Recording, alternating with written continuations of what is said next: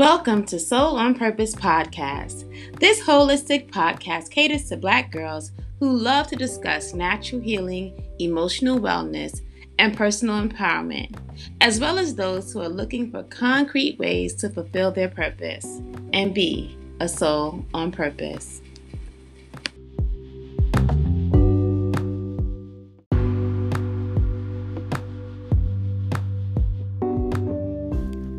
Welcome to Soul on Purpose podcast. This holistic podcast caters to you, Black girl, and I am so glad to be here. I'm your host, Tana Faye Wallace. I'm a Reiki master teacher and an actual school teacher, as well as a mother and a myriad of other things, including a new designer. I just dropped a new line called Fly. First, love yourself. Okay. And we just dropped some new items in the line this week. We have cropped hoodies and regular hoodies. The crop hoodie says first love yourself on it, and it is such an amazing thing to see. I love it.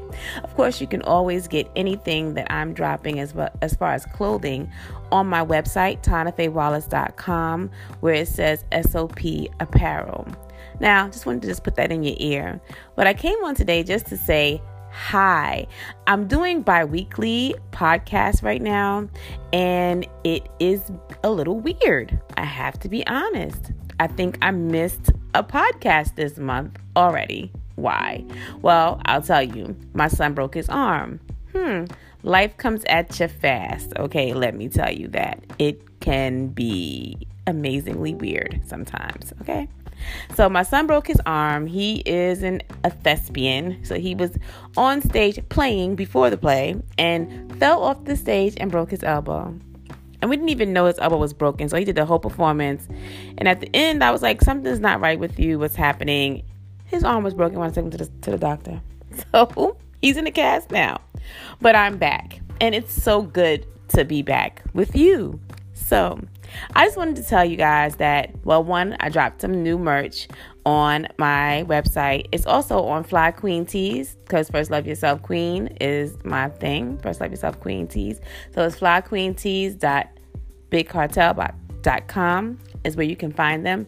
But I also wanted to say that, in looking at what I've been going through personally in my life and how fast-paced October has been, I'm already thinking about next year. So I don't know if you know this. I'm also a numerologist. Go figure, right? But the month of October is actually a preview month for your coming year. And I say that because I'm sitting here today on the 20th of October, and I'm thinking about how October has gone so far. And it's a little alarming, but kind of a lot of good things. So this is how you can check and preview what you think your year will be like, right?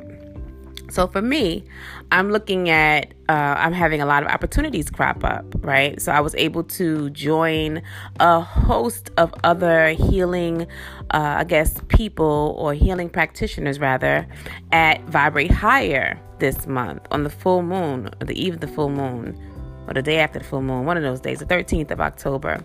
And that was such an amazing event. It was so much love in the room. So many people just doing what they love and helping people to evolve and vibrate higher. It was so amazing. So that event happened. I just was tapped to go and speak to some people about chakras,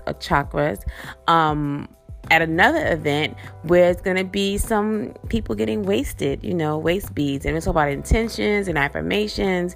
And it's just going to be so amazing. Also, my son is also really getting a lot of offers this month for acting gigs. So that's a whole nother realm of possibility that's opening up. So I want you guys to take a moment before the end of the week, right? And sit and write down all the major happenings that have happened in October and think about and meditate on what do these things mean for your coming year.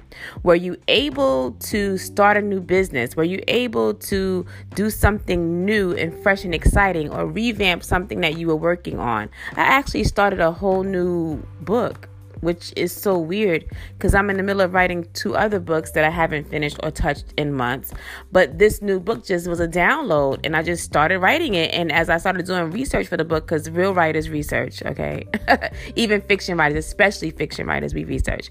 So I started researching about the topic, and I was like, wow, this is what I was thinking, but I had no idea that this really existed. And I was right. And oh my gosh, I'm so blown away. I mean, be present and be paying attention. Okay, right now, new jobs may be coming. I actually got an offer to apply for a new job within my whole district. You know, there are a lot of things that are happening, but you have to be clear. And this is the preview for your coming year, 2020. This is the end of a decade that we're in right now. 2019 ends the decade. Isn't that wild? Like, wow. We're getting ready to move into 2020. I can't believe it. It's so amazing.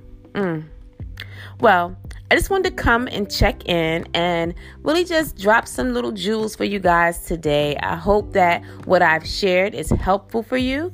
I hope that you're able to use that. Take a moment, have a seat at your desk or on your bed or wherever you sit and journal. You're journaling, right? You should be journaling.